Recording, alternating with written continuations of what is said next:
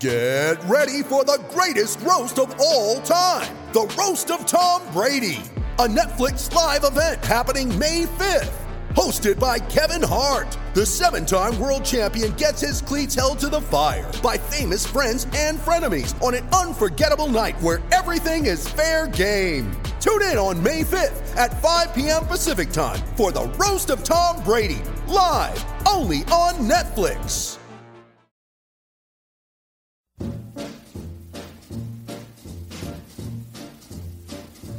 Oh, the shark, babe, has such teeth, dear, and it shows them pearly white. Just a jackknife has old Maggie Heath, babe, and it keeps it out of sight. You know when that shark bites. So welcome everybody to another episode of Macklin's Take with me, Andy Clark, and Matt Macklin with you as always. Hope everybody's well. Hope everybody's enjoying the bonus episodes that our producer Darren Rees has been bringing to us over the last few weeks. It's been good fun for us actually to listen back to them, to old conversations we've had with people over the last year and a half that this has been going now, and just remind ourselves of some of the subjects that we've covered. And thanks for the feedback too to the podcast we put out last Tuesday about the super fight between Marvin Hagler and Sugar Ray Leonard with Brian Dugan, who's written a book on the subject. People seem to enjoy that. I think they like the kind of theme of it, the concept of it, of getting into the bones of a really big fight. So we've been talking about it, me and Matt, and we will do some more of those. We just need to pick out the exact fights and find ourselves a willing expert on the subject, because there are a few in particular that we'd really like to get into. So in the next few weeks, we'll be looking to do some more of those, I think, but not today. Oh no, not today, because today we've got an episode which is kind of been a long time in the making, really, because I've been thirsting to do one on the amateurs, a good old amateur chat for a while now. We talk about the amateurs a lot on Macklin's Take, quite a lot anyway. And the reason being that whenever you talk to a fighter about their amateur days, their eyes just kind of light up. It always brings a smile to their face. Ups, downs, highs, lows. Of course, there are disappointments, but they all just really have fond memories of those days, because back then it was still a sport, really. I think that's probably the reason. It was new, it was fresh, you're young, you're travelling the world, if you're a top international, you're travelling the world anyway. You're doing things you could probably never have imagined. And as I say, it was a sport at that point. When you turn professional, it turns into a business, and things change a bit. So when I saw on Twitter last week that esteemed GB coach Paul Walmsley was hanging up the GB pads after 21 years as a top amateur international coach, I just thought, well, now is the time. Now absolutely is the time. So I dropped him a message to see if he was up for joining us, and he was, thankfully. And it fits well, this too, because in those 21 years, at the start of it, that coincided with Matt being an England boxer down at Crystal Palace, and we hear a lot about the Crystal Palace days.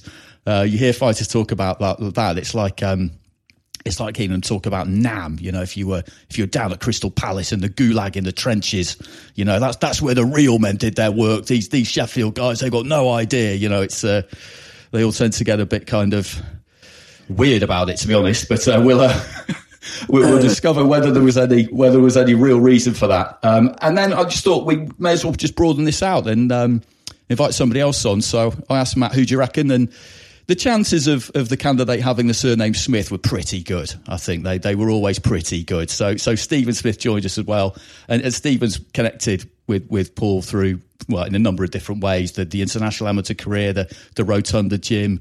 They're both from Liverpool, obviously, and Stephen made his name down at that famous old place. So after this lengthy intro, 3.5 minutes, that might be a record.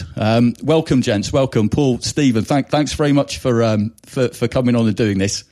We'll just see where the conversation goes. But Paul, first of all, I'm always curious when a chapter comes to an end in anybody's sporting career, professional career, what the feeling's like, because all chapters come to an end at some point. We all move on and do different things, and some people look back and some people don't really. But Does it feel a bit odd?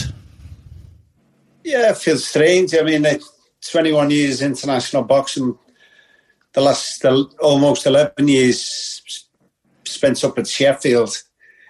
You're just used to being away Monday to Thursday minimum, and maybe more. You go through international tournaments, so being home all the time is really, really strange.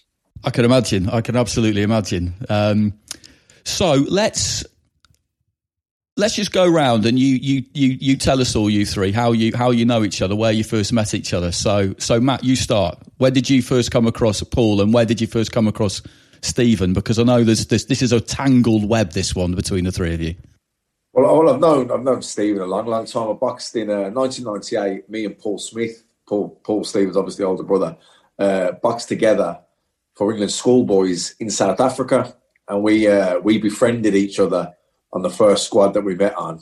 It was like two peas in a pod. We just clicked, and like I say, we became close friends. We come back from South Africa. I went up to Liverpool for a week after it. Like I say, we really hit it off, got on so well, and always stayed in regular touch. Then, of course, Stephen came on the scene as well. He was an unbelievable schoolboy. And, I followed Paul's career. I followed Stephen's, Liam's, all of them. The whole family became good friends of mine.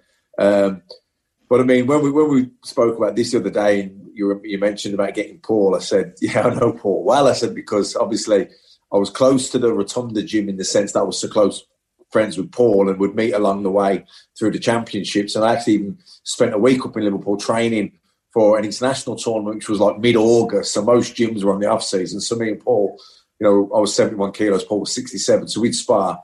And I trained at the Rotunda. I knew Paul, so I know Paul well. I know Jimmy Albertine. I know all the lads at the Rotunda.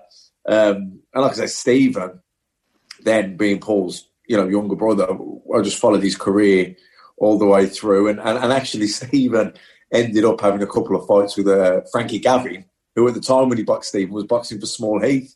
So it was just like the amount of, links were just unbelievable, really. But when you said about getting Paul on, I said, listen, the perfect person to get on with Paul is Stephen, because all the Smiths have done brilliantly in boxing. But in terms of as an international, Stephen definitely, I think, had the most decorated career, and should have gone to the Olympics as well. So, Stephen, I've known since he was boxing. I've known the family, 20 odd years. Paul, I've known a long, long time. Like I say, I think even before the Crystal Palace days, probably back to the schoolboy days, boxing for England, and along the schoolboy championships, you meet along the way in the quarters or the semi-finals, etc. So, Stephen, how about you? When did you first bump into or meet Paul? Obviously, first it was starting the gym. Paul first went to my brother Paul went to the Rotunda. I must have been 9 or 10. I was about 7 or 8, so I was like any younger brother following him around. And I went in the gym, and I was too young. I started kept trying to go back and seeing if I could get to start. And when I started, obviously, Paul was one of the coaches. Paul was one of the first faces you'd see when you'd walk in. And I'd go in, and he'd obviously, from a kid walking in, the four of us couldn't hold our hands up, didn't know what we were doing, and taught us the absolute basics from day one. And then right through my career, I've seen the other day when people are writing little messages to Paul, and I said, I remember him being in my corner in the schoolboy final, and obviously I come back to the corner and I was like, I've won. And he was just dead straight, Paul, and he goes, don't ask me no questions, lad, I'll tell you no lies. And I was dying for him to tell me whether I'd won or not, know what I mean? And I laugh about it now because he was in my corner. My probably amateur highlight was winning the Commonwealth Games gold medal, and he was in the corner in the final there. So, I've had a long and successful career with Paul, and I've got so much respect for him. I've known him since, as I say, I was a baby, and right through to a man now. He's still a very close family friend. He's always invited to all our family parties and stuff, and he's always there with his lovely wife Jane. Very lovely people. So, Paul, what are your first memories of meeting these two? Well, Matty, obviously down at Crystal Palace with the young England squad, up and coming boxer, went on to do brilliant things. The other lunatic there, what he failed to say is that when he used to come in to watch Paul, he'd be running around the gym, causing havoc, climbing up the ropes, causing murder. And as usual, he'd get away with it all because his nickname Swifty. It's to do with his fleet of feet or nothing. It's to do with the minute he causes trouble, he's gone. He's like Speedy Gonzales. He's away from the trouble. That was my first memories of him. Absolute lunatic. Brilliant career. Great all the time to me. So with that, as he says, the family zoos and that. Brilliant to keep in touch with a brilliant family. And the career he's had from... You knew there was something special about the lot of them when they first come in the gym. Absolute shone. And it's brilliant to have sat back and been part of the career at an early stage. But great to have seen them gone on to bigger and better things. That's a really handy skill to have, to anticipate problems that you've caused and then have it away on your toes before the consequences kick in. Take no notice to the Swifty.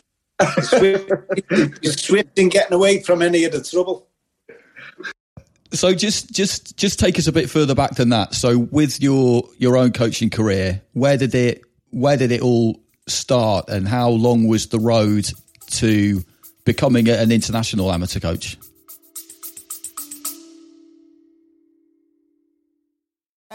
Hey kids. Hey everybody, sitting here with a famous Slovenian philosopher. How you doing, sir? I am in health, thank you. Are you excited about something? I am excited about this latest CIA-funded venture. A CIA venture? Yes, it's called the Desire and Capital Podcast. Oh, what is it about? I refuse your fascist question. Well, there you have it.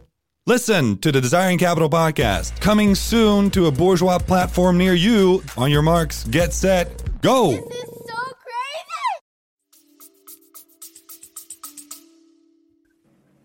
crazy! It all began back when we finished boxing. Me and John Forden at Lee Jones's in Liverpool. Our coach then was Georgie Bone. And he said, rather than just leave the sport, why don't you give me a hand on the coaching side of it? You know, just basic little things with the new starts, the kids. So we started doing that, and I was at sea for a bit. So I was flirting in and out of it. But come back really to the under the age of 21, 20, and just kept plugging along. Next minute, Georgie said, why don't you go on to the assistant coaches course? And I went, oh, brilliant. At the time, I thought it was like the biggest exam in the world, you know. It was just something like a recognition of the work you put in, that you'd achieved this assistant coaches course level, and that was brilliant at the time. But it was just a question then of building up. You get the bug, the coaching bug, and it was just on to the ABA course. Then I was nominated for the senior course, and then the advanced, which is down at Crystal Palace, which is basically international boxing, the advanced course. So let's talk Crystal Palace, because this is where the overlap begins between yourself and Matt. And I joked about it at the start there, but it is. I do think there's a bit of a bond between the Crystal Palace graduates, because they'll all talk about, particularly the ones coming from out of London, about what a trek it was to get down there. The route they need to take through London. It's not an easy place to get to. I remember one of my first jobs, 18, 19 years ago when I was a reporter, was to go to Selhurst Park. And I mistakenly got off at Crystal Palace, which actually isn't that near the football ground, and got completely lost. So I know that it can be fairly impenetrable, but they don't paint a particularly glamorous or flattering picture of it, to be honest. Was it as bad as Matt and Paul and Bellew and others make out? I think for the Northerners it could be bad, because you went down on a Friday night, trained Friday, trained Saturday, went home Sunday. But obviously the transport, the trains getting home on a Sunday could be horrific. It took me 9 hours to get home on one Sunday. So I think that was the big drawback to it. But once you were there, it was a bit basic. The rooms, the food was off the scale. It was beautiful. All the training facilities you wanted, SNC, athletics track, everything was all on your doorstep. So Matt, fill us in. What was it like from a fighter's point of view?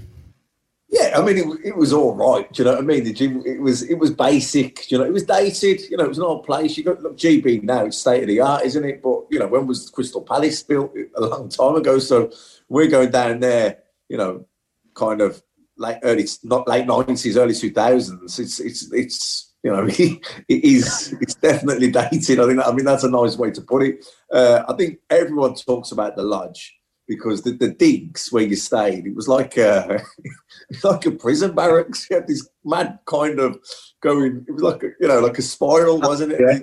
Yeah. You know, but it was just grim. Do you know what I mean? It was like these, I don't know, like prison bunkers or something. It weren't the best. The accommodation was, but the food was absolutely pucker, which I don't know if that's a positive or a negative, because if you get down there and you were struggling to make weight, it was just like you were being teased.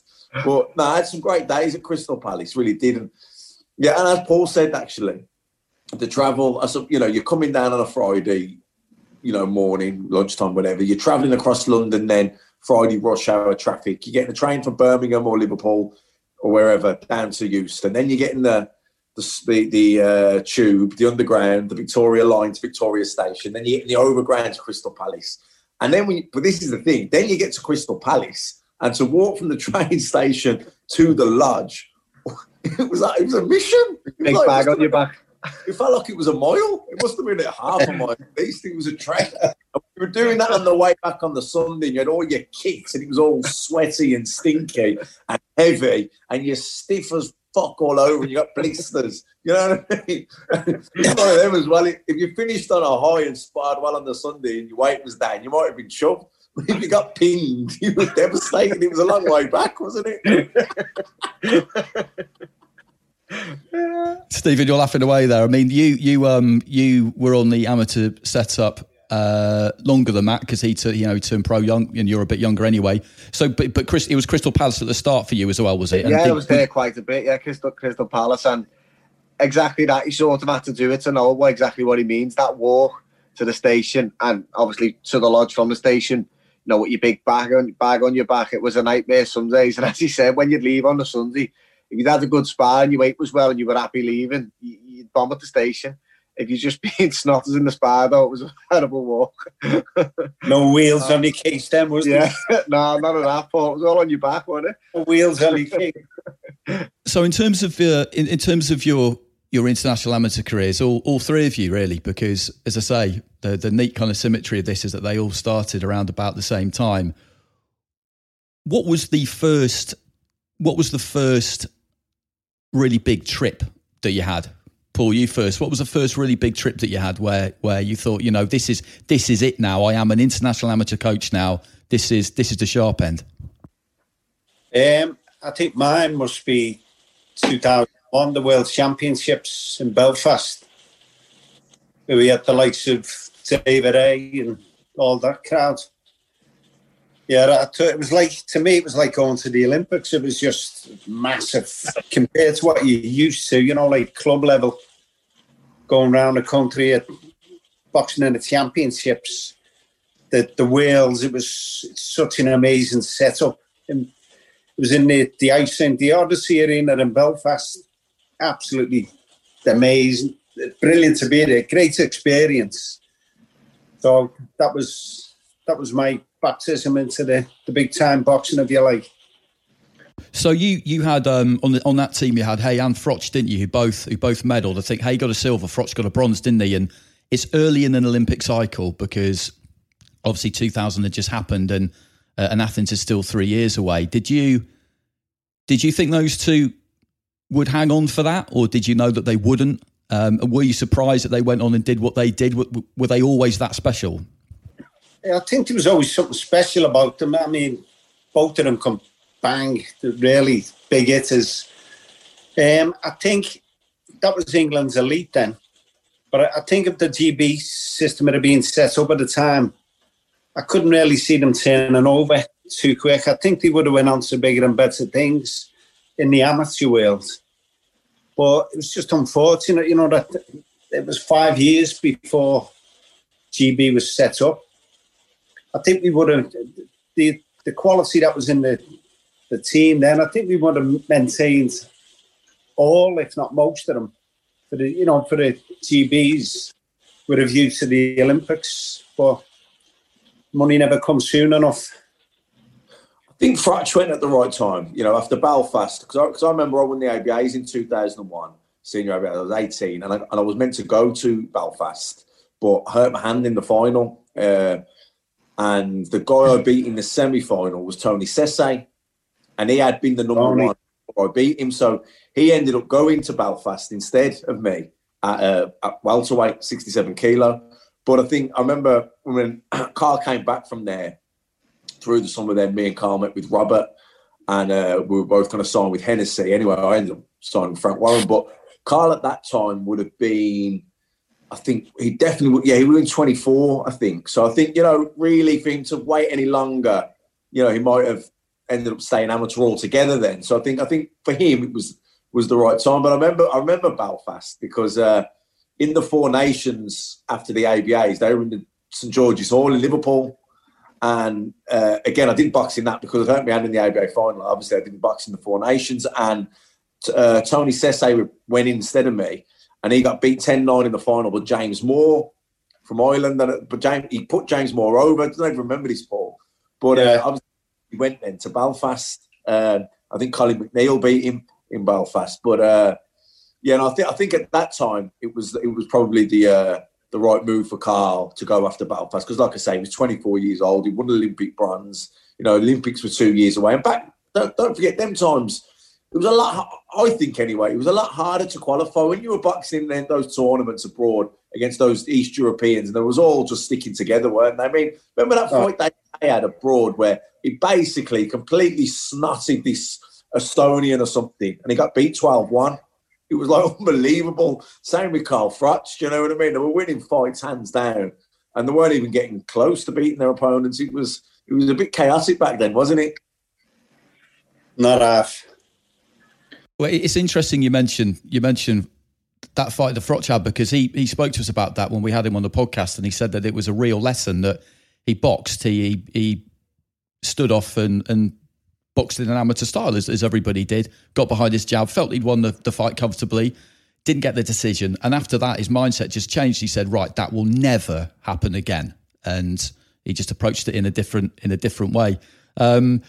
The vagaries of decision making in the amateurs is something we'll get onto in a little while. But Stephen, you came along a little bit later on. You'd have seen your brother get a medal at the Commonwealths in 2002, and you've been all over. I mean, we were talking to your brother about this. We were talking to Frankie Gavin about it as well, and he was saying that the pair of you at one point kind of just looked at the index in an atlas and picked out how many places you've been to through boxing, and it's a lot. So what really stands out for you? To be honest with you, my first time I ever realised it was serious when I boxed for like England schoolboys. My first sit with England schoolboys was like in Russia. So when I was boxing in Russia as a kid, I think it was like my 13th birthday. I think I remember realising then on gone, it is something serious for me. But as you said, I've done a lot of trips for like when I was like young England and stuff, and always enjoyed it and knew it was serious. But the highlight for me will always be the Commonwealth Games, with it being in Melbourne as well. It was an unbelievable trip. It was a great place to go, great place to visit, and it was just an all-round experience, one where even more so the multi-sport event. So sitting in like the dinner hall, and obviously you're watching weight, and you're sitting next to like a shot putter, and he's got 3 trays of food, and you're just looking at him like jealous, you know what I mean? But seeing the different sports and how they make up, like, and again, people don't realise, but it was like a new housing estate where we were staying, and you've got like weightlifters on the ground floor in your house, and again, they're just eating what they want, and you're lying in bed starving, knowing you've been skipping weight off and stuff. And it's good to be in an environment like that and mix around the other sports and see how they prepare and to experience it all.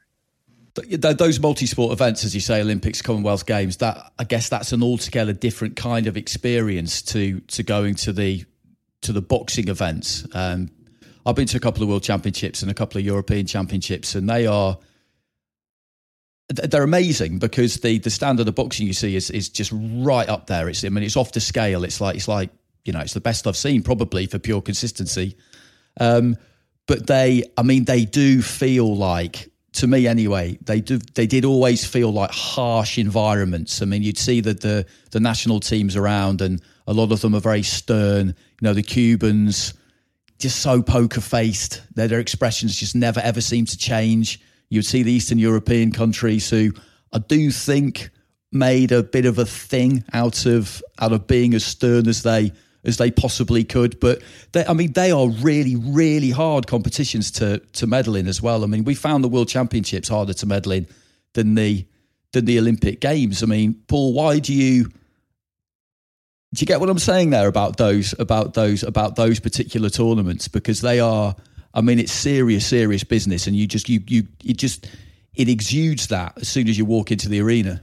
Definitely. I mean, talking about the Eastern Europeans, I mean, their culture, their way of life is a lot harsher than our lads, and would say to them time and time again, our lads would be sitting there with the latest phone, the latest this, that and the other, and that these kids would be looking at them like in the changing rooms, mesmerised by the technology they've got and the trainees they wear them, everything. Their whole culture, it was like dog eat dog.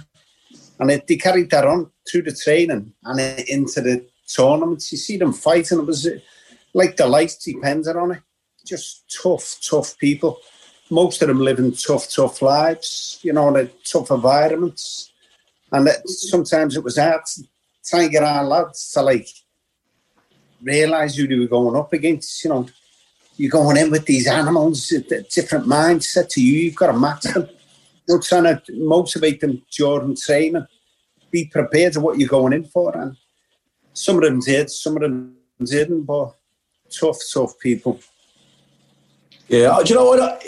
You're right, Paul. I mean, and I remember when, the first big trip I went away to was South Africa. Like I say, when I was 16, I was England schoolboy captain, and Paul was with me on that team. And I remember that, obviously massive poverty over there, which was an eye-opener. But I remember when the international tournaments became a bit more regular, me and Paul, again, we went to Sardinia for England back in 2000. Went to Hungary then a couple of times after that. Ended up going to the World Juniors in Budapest as well. And I remember, like you say, some of the countries there, Kazakhstan, Uzbekistan, Romania, some of the Russians, they had nothing. Do you know what I mean? They had nothing. And but I remember as well, the coaching was. I suppose what I'm trying to make is, if you look at the era, and Stevens was probably that kind of group, that kind of transition from Crystal Palace to Sheffield, it went a lot more professional in terms of the coaching setup and everything, didn't it, in the Sheffield full time? Yeah. And I don't think it's any coincidence that England, the GB, in terms of success, medals at these major tournaments, has really kicked on. Yeah. Stephen, you bridged that gap. Does that, how was it being on the kind of front line of that change? How much did you notice the difference? Definitely, as Matt just touched on, it sort of went so much more professional. It went from it was a weekend a month or every other weekend in the month going down and doing a weekend in Crystal Palace. So all of a sudden, every week, Monday to Thursday, basically living in Sheffield, and full-time coaches working with you full-time. You talk 4 times a day training and stuff, and it was the same setup, the same coaches. So you wasn't working on one thing one weekend at Crystal Palace, and then you might not see that coach again for 3 months, be a different coach. It was the same group of coaches, as I say, really professional stuff on you all the time, and you couldn't get away with nothing. It become your life then. Do you know what I mean? It was a proper setup. Was that the point at which, Paul, you thought to yourself, look, okay, we can really, we've always had ability, we've always had good fighters, but we can really compete now because, as Stephen said, you've got more time with the fighters, they've got more consistency, they've got more regularity. Because you mentioned the setup there with let's just say Russia, for example, but it'd be the same for Kazakhstan, Uzbekistan, Armenia, Azerbaijan, same with Cuba as well, actually, in that they would be taken at a young age and basically put in the sports academy. and essentially be professional athletes, really. And when Sheffield came around, that was how we had it.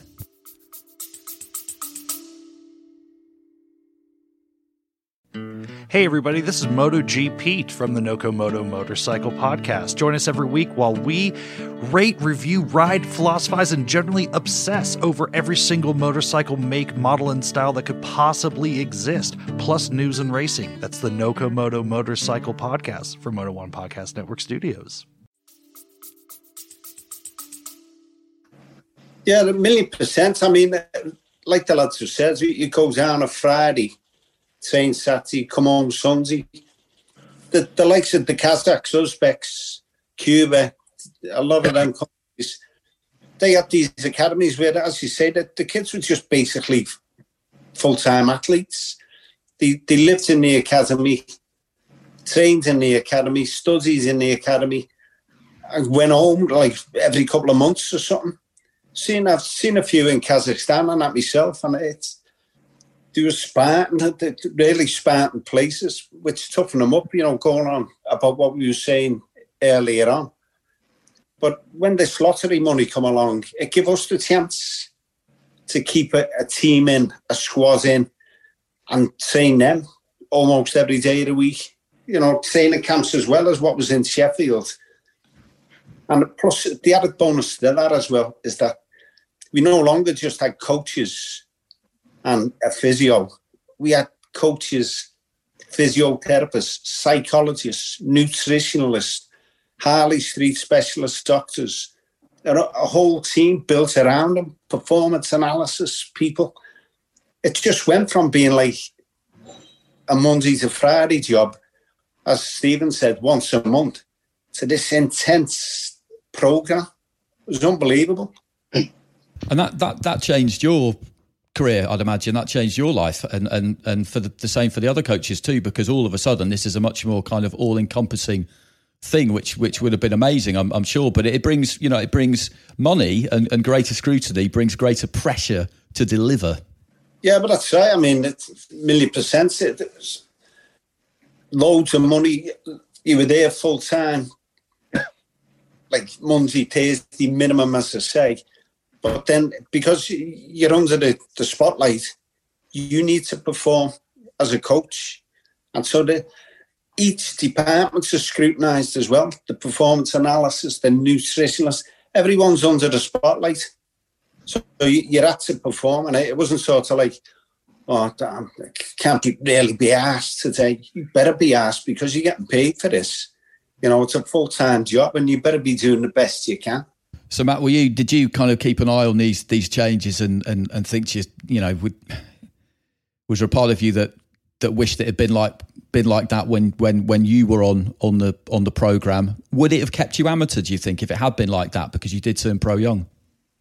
I don't know. I mean, sometimes, it was one of those for me. I was at that point where I didn't really think I was going to turn pro. I kind of had my heart set on the Olympics 2004, because I would only have been 22 then. It would have been a good time really to turn professional. But I had a big year in 2001. Like I said, I'd won the ABAs and I'd looked the part winning them as well. I'd won them in style, and I'd missed that in Belfast. But I'd gone to the Acropolis Cup and I won a silver medal there, lost to the number one in the world by a couple of points. So, I was basically establishing myself even within the senior ranks then. I had my kind of next three fights mapped out. I was going to box against America. I was going to go to the Tama tournament, and I was going to go to the Felix Stam tournament. But then obviously the offers came in professional, and that was always ultimately my end goal, was to turn professional. It just changed my shift. I don't know. Yeah, I just had a shift in perspective. Maybe I was down then thinking, well, a good deal here. Maybe I'm.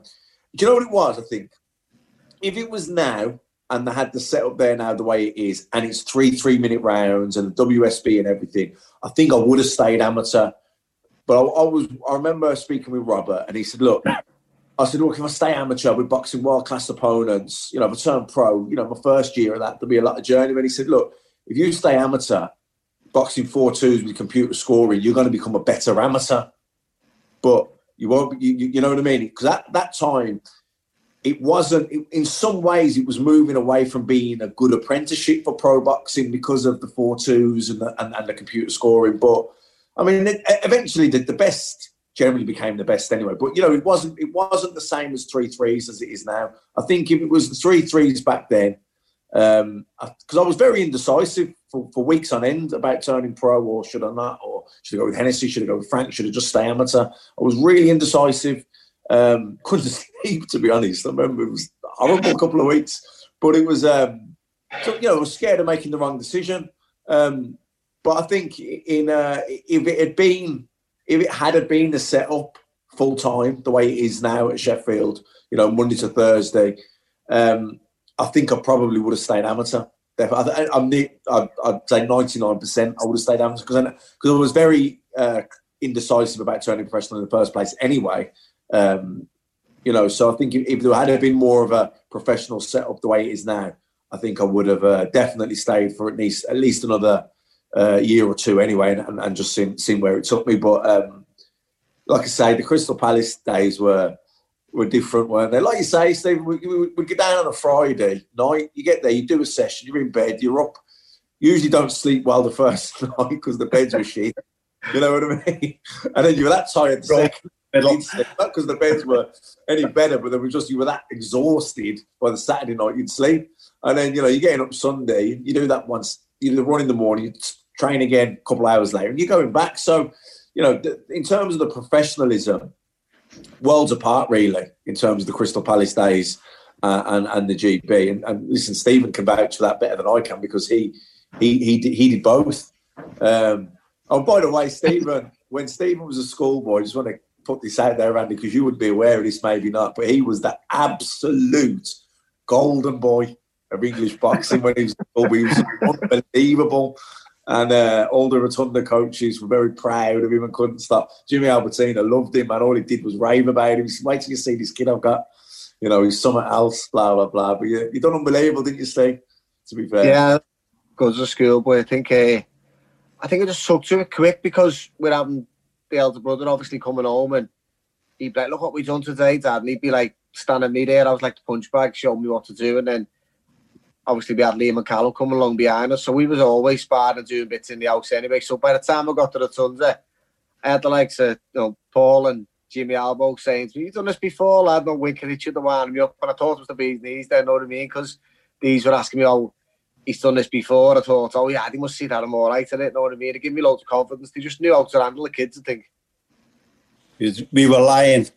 I've got to tell a funny story here, and this is just off the subject, but just looking at Stephen here, I'd seen him for a while, and I'm looking at him. And I don't know if you've seen my brother Seamus, Andy, but he's an absolute ringer for Stephen Smith. All the time. So the one time we're in Sheffield, and it was Josh Warrington was boxing. It was a match. It was when he was with Matchroom, but before he left and went with Frank Warren, you know, now he's back in Matchroom. But I'm going back a good few years. I think he might have been European champion or something. And anyway, I'm backstage. I was looking for Eddie or someone. And John Wish went to pay Seamus. Stephen boxed on the car. And John Wish was starting to pay Seamus. And Seamus was going, "John, what are you doing?" And he's going, "Paying for your fight." He goes, No, I'm Seamus. I thought you were Stephen Smith. You should have took the dough. Any box for nothing. Yeah, there is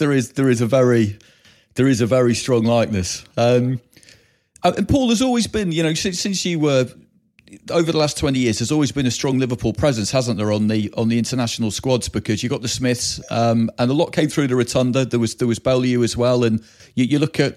I'm going to miss names out here, so apologies to anybody whose name I missed. But you look at people who medalled outside of Stephen and Paul and Callum in tournaments as well. Neil Perkins, he got a medal in 2007, didn't he, at the World Championships? Stalker went on and got a lot of medals. Peter McGrail's done really, really well.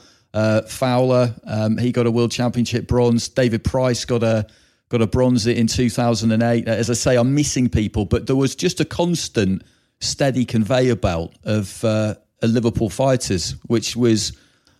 I mean, that's not necessarily an easy one when you're a coach, because the last thing you want to be seen to do is kind of favour your hometown, but at the same time, it must have made you proud that so many Liverpool fighters came through. Yeah, it was great to see that the Liverpool lads coming through, but as the lads will back me up on it, once the lads are down there, they're a team, and no matter where they're from, they just gel and back one another up. They are a team, but it does give you a little glow when you see the Liverpool lads, especially lads from your own club like Stephen, Paul, a few others. It just make you feel proud. So when that transition was made, well, what were the early days like up there? Because I've been up there a few times, and obviously it's kind of changed over the years and evolved, but it's not an easy thing when a program gets given money and the potential to really expand. I mean, how did it happen? Were you all consulted as to how best to do it? Because it's when you get the funds, it's a big responsibility to make sure that they're spent wisely. Yeah, I mean, from the coaching point of view, I think we just really evolved from the Crystal Palace days, but the old programme is backed by UK Sport, and they advise the programme what they need, like physiologists, nutritionalists. So all that goes on in the background, but the coaching part of it, we just evolved from, as I say, the Crystal Palace days and developing, seeing the way international boxing was going and how we need to change, and how we need to change the training for the lads. But the other side of it, the sports science side, basically run by UK Sport. So when you look back at some of the bigger nights, we'll get to London. We'll treat London as a kind of separate entity, because that was absolutely huge. But you'd been coaching for a long time anyway, and you get used to the emotional demands of it, because you want it really badly for every fighter that you've got in there. But when you go to these big tournaments, there's more at stake. How did you find the highs and lows of it as a coach? Because it's always struck me that it's when you're a fighter, you're just thinking about yourself, obviously, and if it doesn't go your way, then you're really going to feel it. But if you've got a number of different fighters, all of whom you've got to give equal time and attention to, some will succeed, some won't, some will be jubilant, some will be distraught. How do you kind of manage that? It can be difficult, because you've got maybe 4 lads in a tournament that you're looking after, and one might go out to tournaments, out to competition, and you with him sympathise, and you feel devastated yourself that he's lost. He's out to the competition. One of your other lads might have just won. He's through to the medal things. So it's highs and lows. You're going from rock bottom to sky high, maybe in the same day. It's just the nature of the beast. You've just got to pull your socks up again from a defeat, go on to the next bout, give that kid your all, concentrate on that next opponent.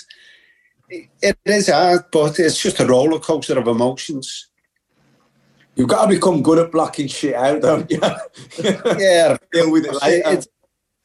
If I've just lost a boxer in one round and then I'm on again in 2 fights time with another lad, I can't be moping round and putting it like, we just got beat there, and I'm in the changing rooms with the next lad who's going in. That's not fair to him. I need to snap out of it. That's gone.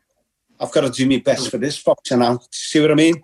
I've got to raise his spirits. I've got to be positive for him. I've got to get him cheesed up now. And it's hard sometimes, because inside you're still gutted that the other lad's just lost. What do you do? Do you just kind of blank it out for there and then it kind of hits you later on then when you're kind of back in the hotel? Yeah, it's when you get back to that hotel room and you switch the light off and you're going through it all, and so you're thinking, they're absolutely gutted for Joey, for example. And then you're sick, could have done better, could have done this, did I do my best for the lad? And then 2 minutes later you're thinking, yeah, but Tommy won this and blah, blah, blah. And that was brilliant. So it literally is just a roller coaster of emotions. 1 minute you're down in the dumps through being beaten. Next minute you're thinking about the other kid who's just won and maybe he's qualified or just won a gold medal or whatever. And it brings you back up again. But it's just the nature of the beast, and you get used to it as a coach. And then you've got to kind of put it all to the back of your mind then, and you go into the final, go again. Whatever. Exactly. But as I say, the worst is when it happens. So if you've got one-on-one day, then you get the day to get over it. And you get the next lad the next day, and it's a different day. We go again, let's get up for this. But if the two of them or three of them or four, whatever, they're on the same afternoon or something, you've just had a loss, and yet you've got to go on in 2 bouts time with another kid. That's when it's tough. But you just got to put it to the back and do your best for the next leg coming up. It was like that among the lads, though, as well, wasn't it, Stephen? You're in a room together, you're travelling, your mates, you're getting the draw, you're saying, oh, your box is such and such a one, and you can say, oh, whatever, you know what I mean? And then, some win, some lose, some are on cloud nine because the box's unbelievable and they've got a medal and they're through to the next one. And then you got your mate who's devastated, he maybe back shy and he's gutted with himself, got robbed. It's just, it is mad, isn't it? Because this is all... you can have two lads in the same room, can't you? And one's just qualified, the other one's out the competition, and it's hard for the boxers as well, when they're in the room together. One wants to celebrate and tell the other one, oh, I'm through to I've qualified for the Olympics or whatever, I've just won the gold medal. The other kid's just being beaten, he's commiserating. It's tough, isn't it? Yeah, my experience of that was the 2007 World, and in them majors, as you said, Matt, you can have your mate on in the same ring, the same time as you. Do you know what I mean? It can be that hectic because there's obviously 2 rings of boxing going all day every day. But in them 2007 Worlds, I was in a room with Frankie Gavin, and when I'd lost, I said, Frankie, I think he had 6 fights to win them in them Worlds, and I remember, obviously I'm out the tournament now. I'm going to boxing, going down, meeting around the hotel, and I didn't want to keep coming in and waking him up and stuff. So I ended up going and getting in Pejo's room. I think, no, I don't want to be waking him up and affecting his sleep. And that's what I just told him, look, I'll stay out of the room, I'll stay in Pejo's room. He'd gone out in it, so trying to do my best for him and help him get his sleep and stuff. But it was the same thing, and I remember, I can't remember who it was at the time, but there was 2 lads on at the same time and rings and stuff, and the amount of times that happened, and you're sitting there and one of the lads will go over and shout for him because one of us is shouting for him. In the majors, that goes on quite a lot, and it's worse, obviously, for the coaches because they've got to sort everything out and who's doing who's corner and everything, and you wouldn't see this happen on the normal domestics so often, but then majors, there's just that much boxing all the time, so you can be in the same ring different times. What's always struck me about those tournaments too, from an observer's point of view, is it is very kind of cold and clinical because there are so many bouts, they move them along so quickly. You get a really, really good fight, a really close fight. Let's say it's a quarter-final, so there's a medal at stake and further progression at stake. And one person's hand gets raised and then they're out of the ring, and then within about 30 seconds, the next 2 fighters are in. And you're on your way back to the changing rooms and it's over. And it just I mean, it's brutal. And we know that this is the same in professional boxing too. And we know that decisions can be hard to take. I mean, Paul, does anything really... We'll come to highs, obviously, but do any really kind of stand out for you? As you said, you can't afford to get 2 down, but I mean, you wouldn't be human if they didn't sometimes. I remember talking to Lee Pullen a while ago, and he said he found Joe Joyce's decision in the Rio Olympic final really hard to take. It got to him more than he thought it would. And just to give an example, because it's close to home, Callum got an unbelievably bad decision in the qualifier for London 2012 and didn't make it as a result. I mean, what do you say, Paul? What do you say when that happens? What do you say to your fighter? Is there anything you can say? Just be honest, as you should be with every boxer in every situation, I think. Like Callum's a prime example, as you said, but he also had the torture of not only getting robbed, but then the lads who beat him, allegedly, went on to box. I don't know, it was the Turk, or I forget the bout actually. But if these lads had been beaten, if I remember right, Callum would have qualified. So we were all sitting in the audience watching this bout, praying for this kid to get beat. And Callum was sitting a couple of rows along from us.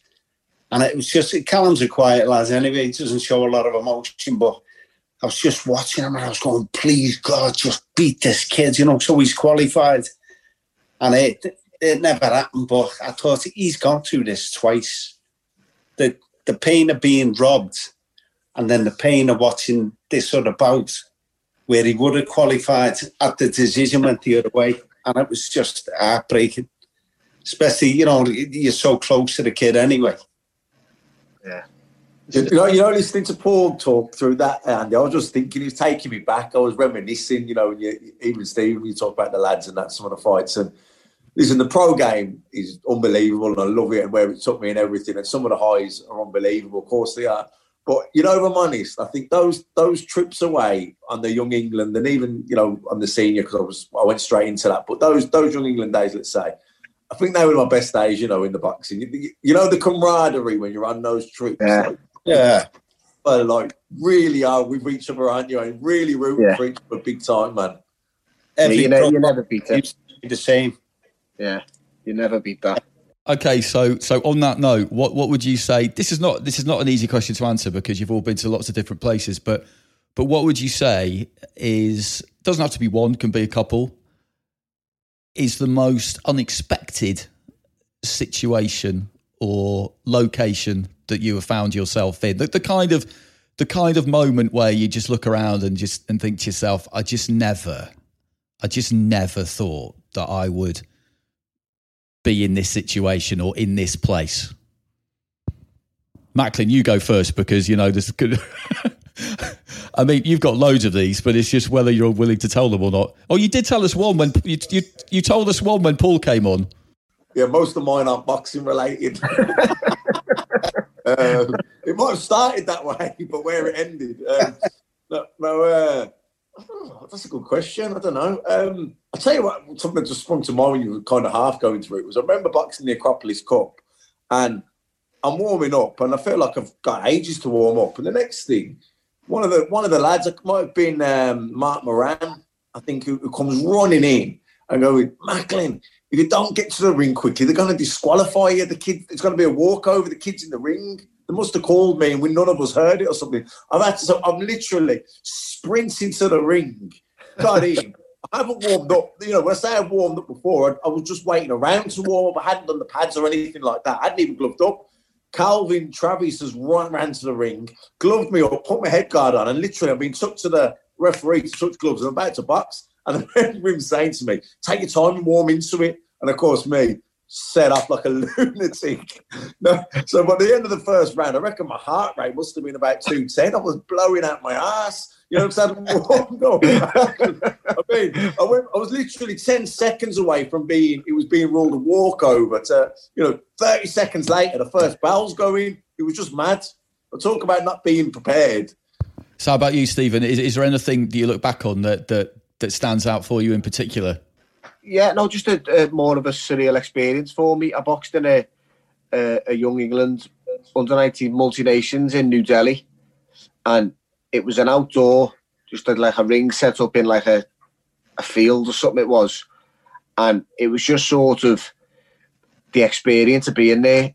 I remember I boxed 3 times in 3 days, won a gold medal in. I remember getting out of the ring every time, running to like a proper old-fashioned phone box to phone my dad, letting him know I was getting on. And I'd be on the phone, go, Dad, I won. And he'd go, oh, when are you boxing? I'm boxing a lad from Korea tomorrow. And you'd hear bang, bang, bang, bang. And he'd go, what's that? And I'd go, there's a monkey on the roof. Like, monkeys in the street, elephants walking down the street, kids sitting on the floor with snakes and that. And it was just unbelievable, like, eye-opening, where, say, you're at home, England, you'd never seen nothing like it. Like, just animals walking in the street and that, like it was normal over there, do you know what I mean? And also the poverty, seeing kids walking around the streets, like, pull each other along and that, and like proper eye opener for me, where it really made me realise how lucky I was being here, but also how bad some people have got it, and you know, just a mad experience, but a good one. Paul, you must have an unbelievable number of stamps on your passport. Yeah. Not so much place. It was a time and a place. I remember going into the Olympics with Big Josh, and getting a bus up to the venue and sitting down in the changing rooms, and I just thought, like, this seems surreal, really bizarre, you know, from the days of Georgie Vaughan asking us to give him hands with a couple of kids to now, this is the Olympic final, and it all seems so strange, so weird. But, you know, brilliant journey, and that's my sort of like the only time I've ever felt like it was surreal. This is the Olympic final. It's the super heavyweights from all them days back in Lee Jones's. Well, let's talk about London, because it was absolutely huge. A home Olympics is always going to be that bit bigger. But what a lot of people who, if they didn't follow the amateurs particularly closely at the time, or if they weren't following boxing particularly closely at the time, what they wouldn't have known really is that there was a lot expected of that squad. There was a lot of pressure going into that Olympics, not just because it was in London, but because in the previous World Championships in Baku in 2011 with the men, Anthony, Luke Campbell, Andrew Selby had all got silvers, and Stalker had got a bronze.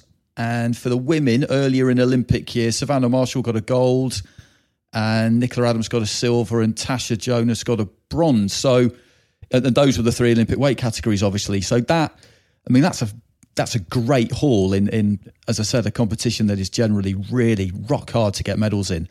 So things were expected. Things were absolutely expected. 1,000,000%, yeah. It was a great squad. I mean, even if they hadn't achieved what they hadn't achieved during the year, I think the pressure was still on them to perform, especially being at home-based games as it was. And there was a vast amount of talent there amongst that squad. Maybe even could have done better than we did, with the likes of Fred Evans getting silver, where he could have pushed for gold. But brilliant performances. Would you say that was the standout for you then, London? That super heavyweight final in particular?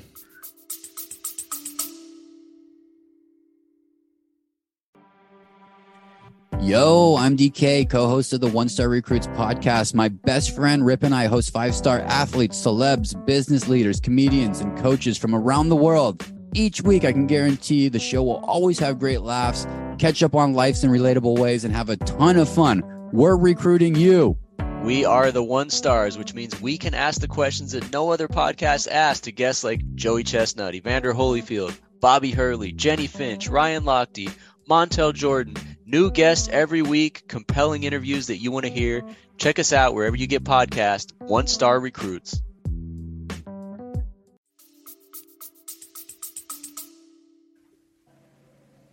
Yeah, I mean, I'd love Josh like his son, know what I mean? And it's like, you wanted him to win so much. That your first Olympics as well, so it means an awful lot. But I thought he was going to have a heart attack waiting for that decision to be announced against Camarelli. The count back. Oh, please don't do this. I thought my heart's going to burst out my chest. And then when he get the decision, just went crazy. Never fell off the ring. Jumping up and down like a lunatic. Brilliant day. Brilliant games. I mean, it was absolutely excruciating, because it was that close. It was that close, and it was a great haul. I mean, 3 gold medals, 1 silver, 1 bronze from Anthony Agogo. But with the ups, there were always the downs, and we were talking about that just beforehand. And you know, Tom Stalker so close to getting a medal that everybody, I think, would have loved to have seen him get. Tasha with that fight against Katie Taylor in the quarterfinals. It's. I mean. Yeah, it's brutal, isn't it? The fine dividing line. It's absolutely, it's horrible. Yeah, the same like what we were saying earlier on about, you know, the highs and lows of the game. I've seen Stalker after he got robbed. Absolutely devastating. Just turns your stomach. The kid was in bits in the changing rooms and everything. How do you console him? If he'd have boxed and got beat fair and square, you know, you've got a case. But when you know they've been robbed, it just makes your job so much harder, you know, trying to console him. He was absolutely sobbing. You know, it's just be fair. Give these kids a chance, you know, the chance they deserve to change their lives, win an Olympic medal.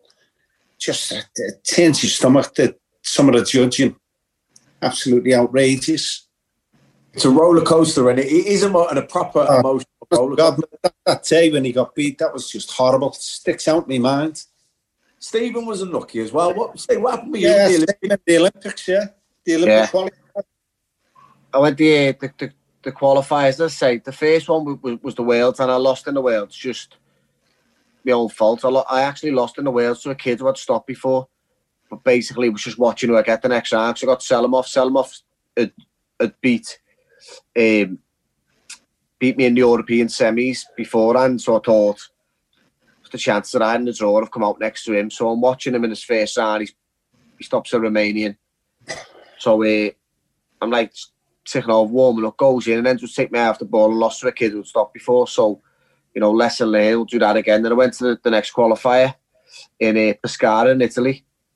So I beat, I think, a Latvian, then beats a Polish kid, beats David Oliver Joyce, gets the semis, and I've got a boxing the semis. Oh, the Jelkier, the French kid.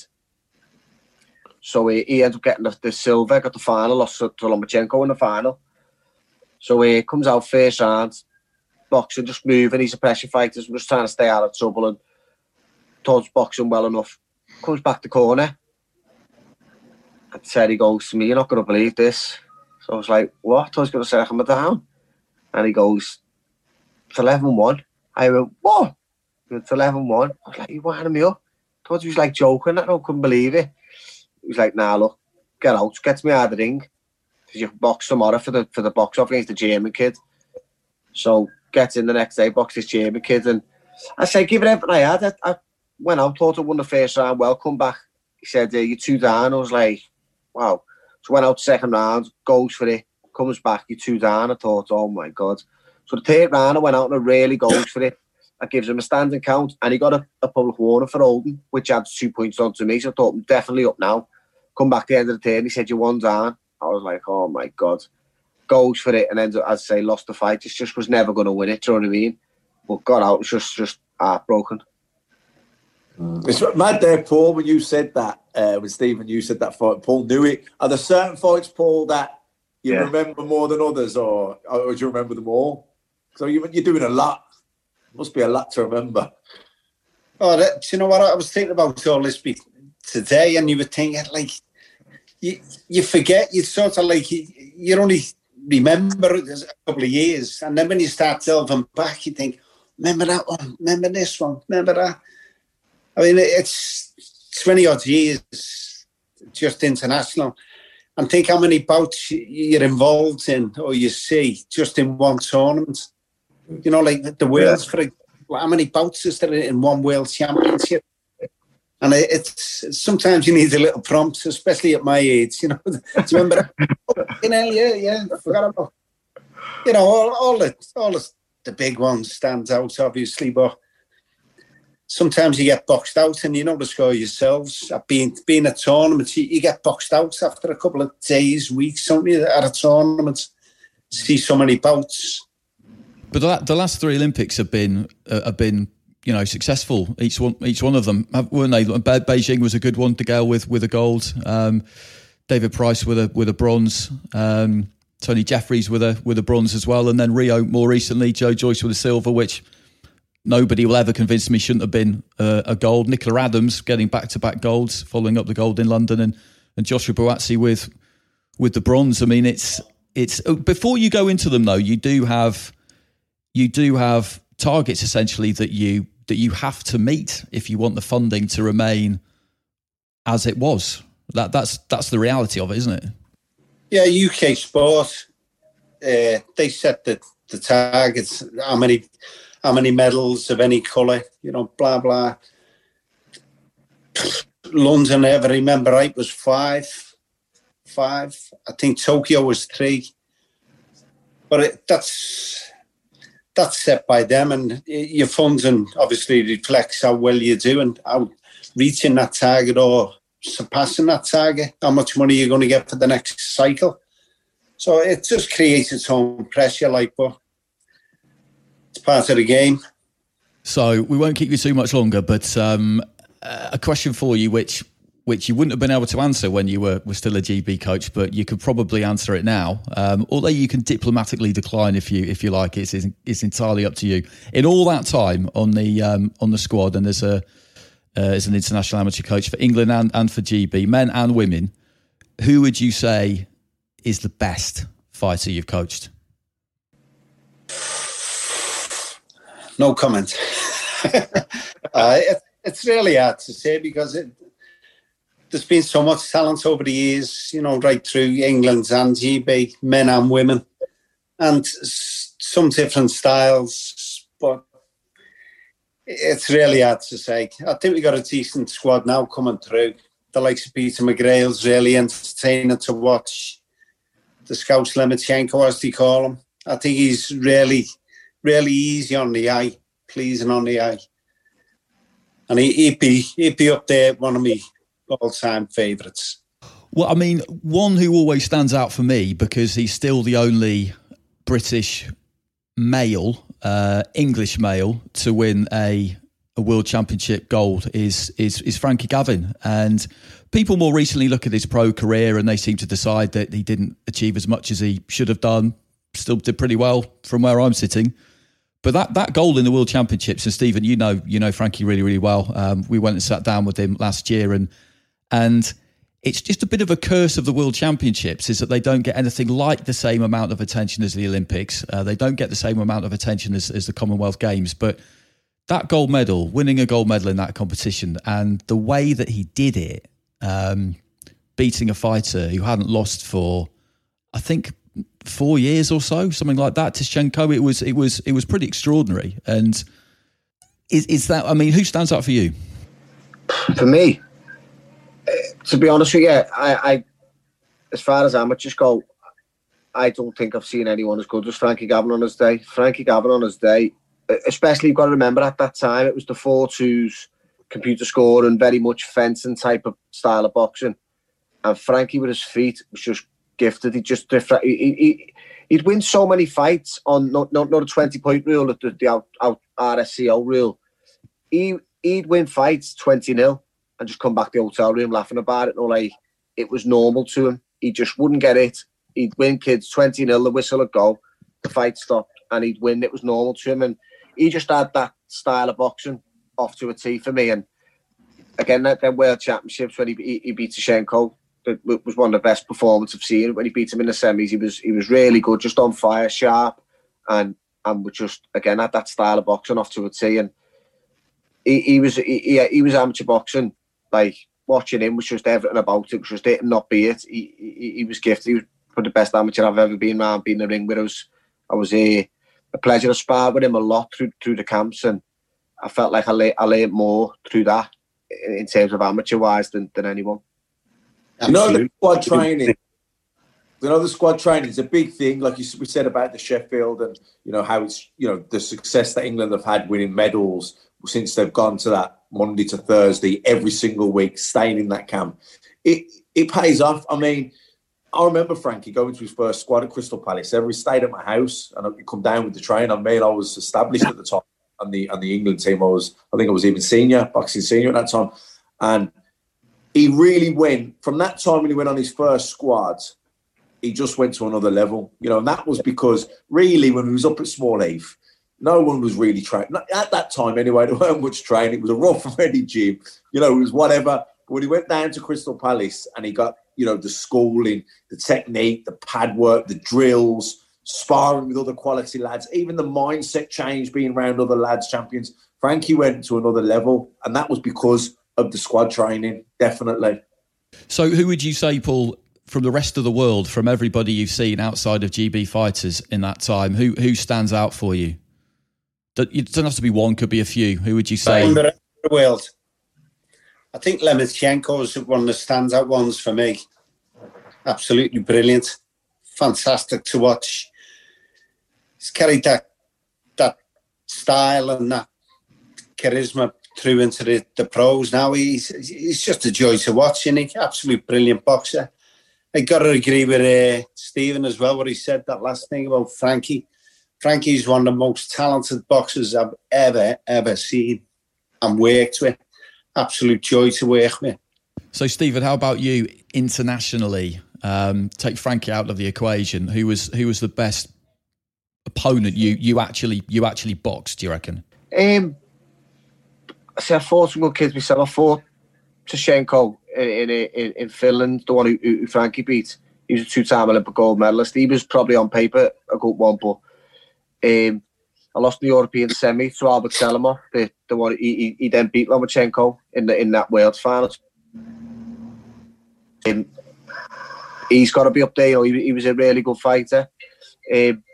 But the best I've seen, I said, I didn't get to share a ring with him, but when Paul was touching on Lomachenko there, he's one of two for me. I think him and Lemo Ragonzo in them amateurs, the way he used to float around the ring and the things he could do to people was unbelievable. They were two, probably 1 and 2 for me. Lomachenko and Ragonzo for me are just like two people who, I think the records speak for themselves in the amateurs, the gold medals they won and the actual records they had, but they could do anything in that amateur boxing ring for me.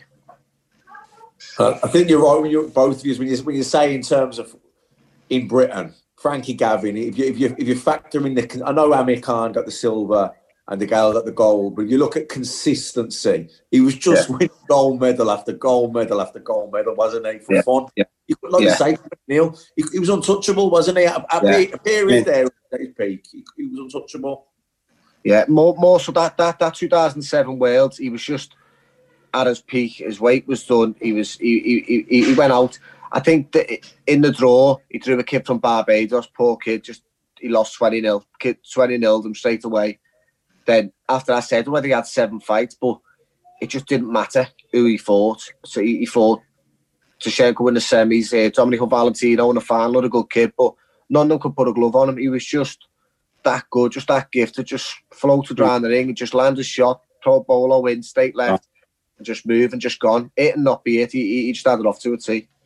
Well, I'm absolutely with you on Regondo. He could possibly have won a third Olympic gold if he'd stayed amateur, but he obviously decided to turn professional. One of the best I've seen live from ringside, because I never saw Lomachenko from ringside. Well, probably the best I think I've seen from ringside is Robesi Ramirez, who won the gold at London and the gold at Rio, and I was telling everybody how brilliant he was, and then he turned pro and probably lost his first fight. So a lot of people turning around to me and asking me, what I was on about. But Julio La Cruz as well is another one in recent years. But it's just the standard when you go to these tournaments, and in World Series boxing as well. It's just it's so high. It's no surprise now that amateurs when they turn pro hit the ground running, because they need to really. Otherwise, they'll just get stuck in the mud. They'll just stagnate a bit too much.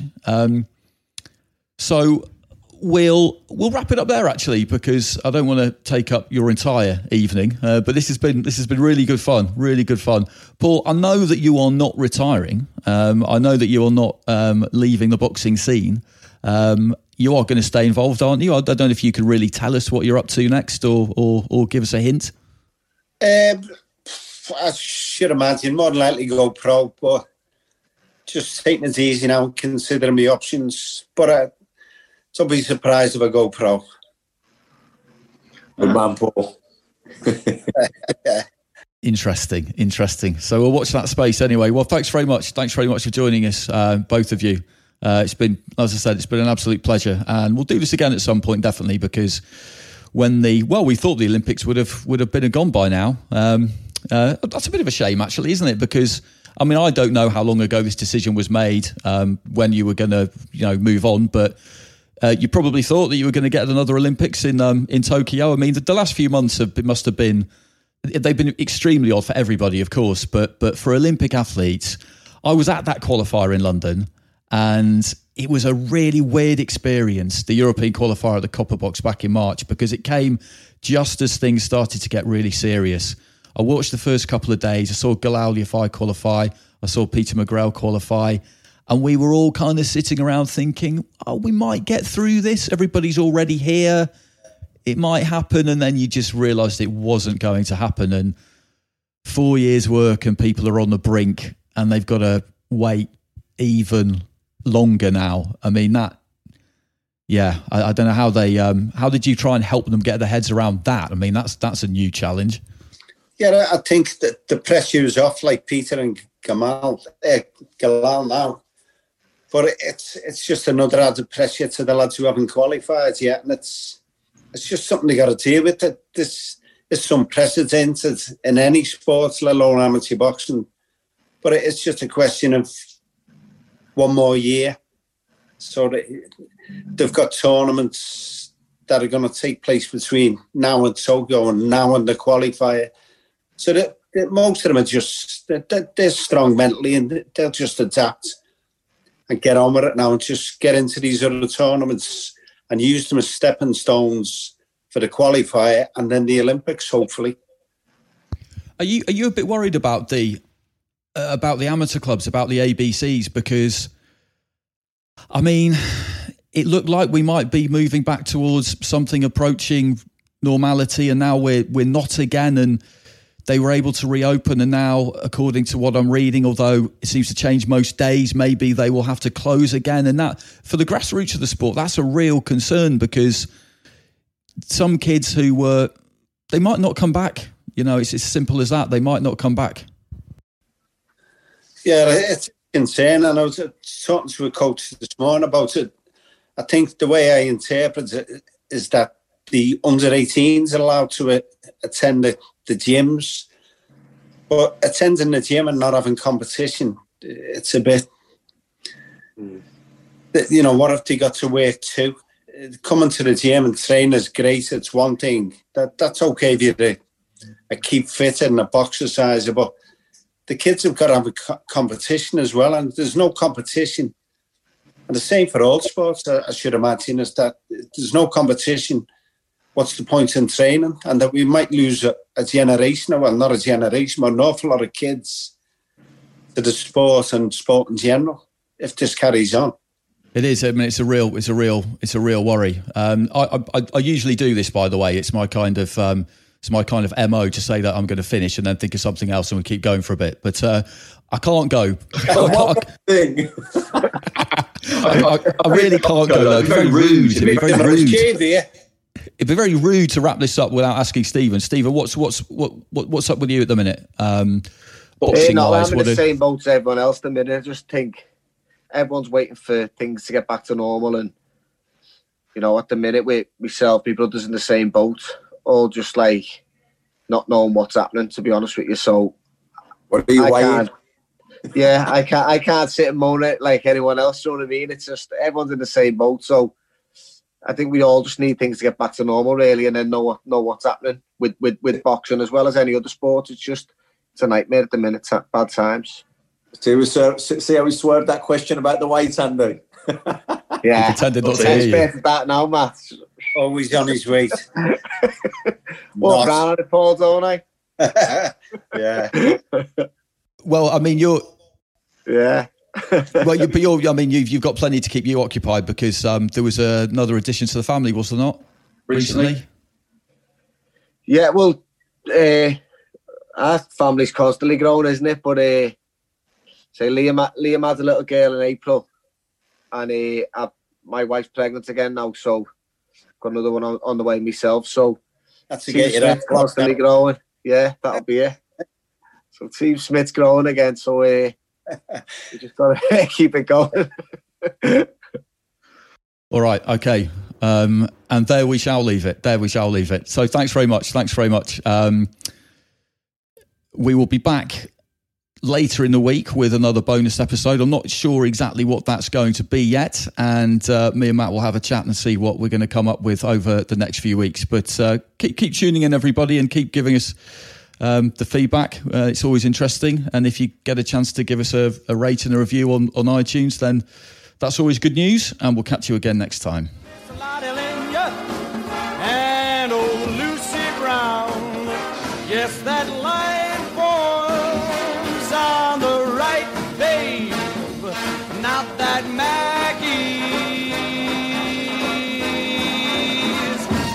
back in town.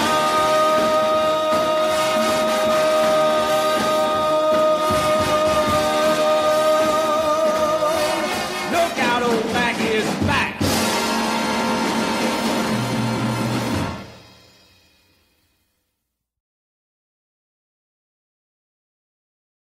Sports Social Podcast Network.